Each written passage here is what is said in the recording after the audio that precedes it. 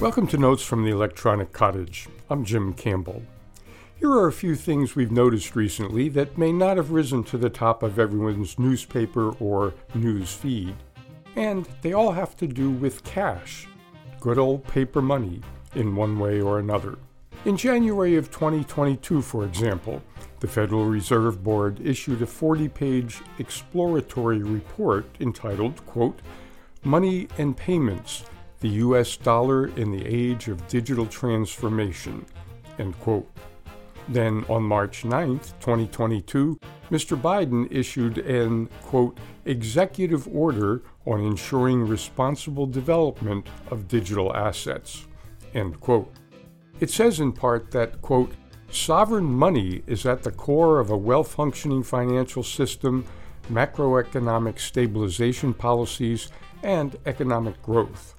My administration places the highest urgency on research and development efforts into the potential design and deployment options of a U.S. CBDC, end quote.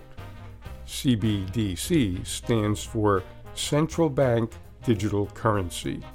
Later in March of 2022, at least partly in response to this executive order, Representative Stephen Lynch, chairman of the Task Force on Financial Technology, and Representative Jesus Garcia, who serves on the Committee on Financial Services, have introduced in the U.S. House of Representatives the Electronic Currency and Secure Hardware Act, the acronym for which is, of course, the eCash Act. The large type headline on the cover of Wired magazine in May 2022 says, quote, Caught by Crypto, the shocking case that shredded the myth of Bitcoin's anonymity, end quote. And on a much more modest local level, we recently registered for a conference here in Maine and made reservations at a lodging establishment. Once the reservation was made, we got a note back saying that the facility where we'll be staying no longer accepts cash for purchases. Anything that a person at this conference wants to purchase, from a package of chewing gum to a souvenir t-shirt or anything else available at the facility, would have to be paid for with a credit or debit card. So what's going on here? Is cash in this country going the way of the dodo? There certainly are some who think that that would be a good idea. In years past here on the Electronic Cottage, we've looked at some things that are already underway in other parts of the world with regard to the use of cash or paper money. Back in an episode from 2018, for example, we noted, at the risk of quoting ourselves, that some countries, Sweden for example, have to a very large extent done away with paper money. Most of the banks in Sweden will neither accept a cash deposit nor offer a cash withdrawal, and various experts in that country think that Sweden will be cashless within 5 to 10 years. Everything will be paid for electronically. Banks, of course, love that possibility since they make money on every electronic purchase. In fact, even today, it's not only banks that love electronic currency in Sweden. Many Swedish businesses also refuse to take cash for purchases, even though electronic transactions may cost those businesses processing fees. And it's not only Sweden. In both Italy and Greece, for example, the amount of cash that can be used for purchases is limited to amounts less than some particular sum, for example, 1,000 euros. Anything that costs more than that has to be paid for with an electronic transaction, such as a credit card or a debit card, or perhaps a check. There are certainly some benefits to reducing the amount of paper money in circulation. One often pointed out by supporters of a universal electronic currency is the decline of bank robberies. They're almost unheard of in Sweden these days. Street robberies have declined there as well. There's not much point in grabbing a lady's pocketbook and running when it's unlikely to contain any money. And of course, there's the convenience factor, which is a huge factor for many people in this country as well as in Sweden. And then there's China, whose financial machinations are a whole other matter for another day.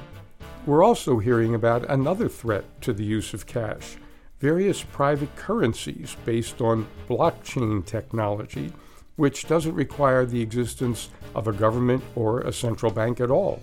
It's private currency.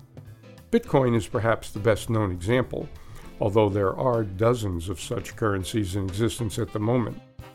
Although their use in commerce is not widespread yet, one of the attractions of this type of digital currency is that exchanges can be made between parties in a secure and supposedly anonymous way, although we would suggest reading the Wired article mentioned above before counting too heavily on the anonymity of blockchain exchanges. So what about good old paper money, good old cash? Is it on its way out in the U.S.? Well, some people like to use cash, and a lot of people in this country, estimates range from 5 to 8% of the population, don't have much choice. They rely on cash because they don't have bank accounts and can't get credit cards. These so-called unbanked folks, tens of millions of them, would be left out of many of the visions of a cashless society that are being floated at the moment. Would or could a cashless economic system work in this country?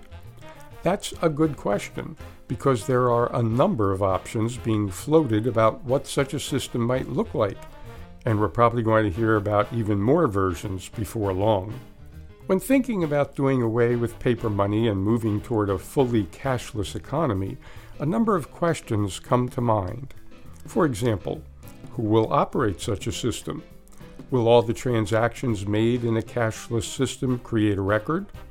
If so, who will have access to those records? Will the people whose purchases are recorded have any say over how that information may be used? Will the bank accounts that we have now still work? How about credit cards, since those are already cashless? And who will guarantee the value of cashless digital currency?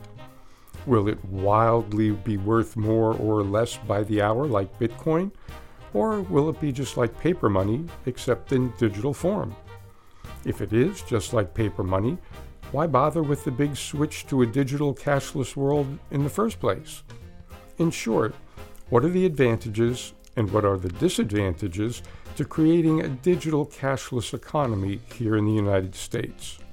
We sure don't know the answers, but we'll try to take a look at what some of those who think they do are saying about such a switch, right here on future editions of Notes from the Electronic Cottage.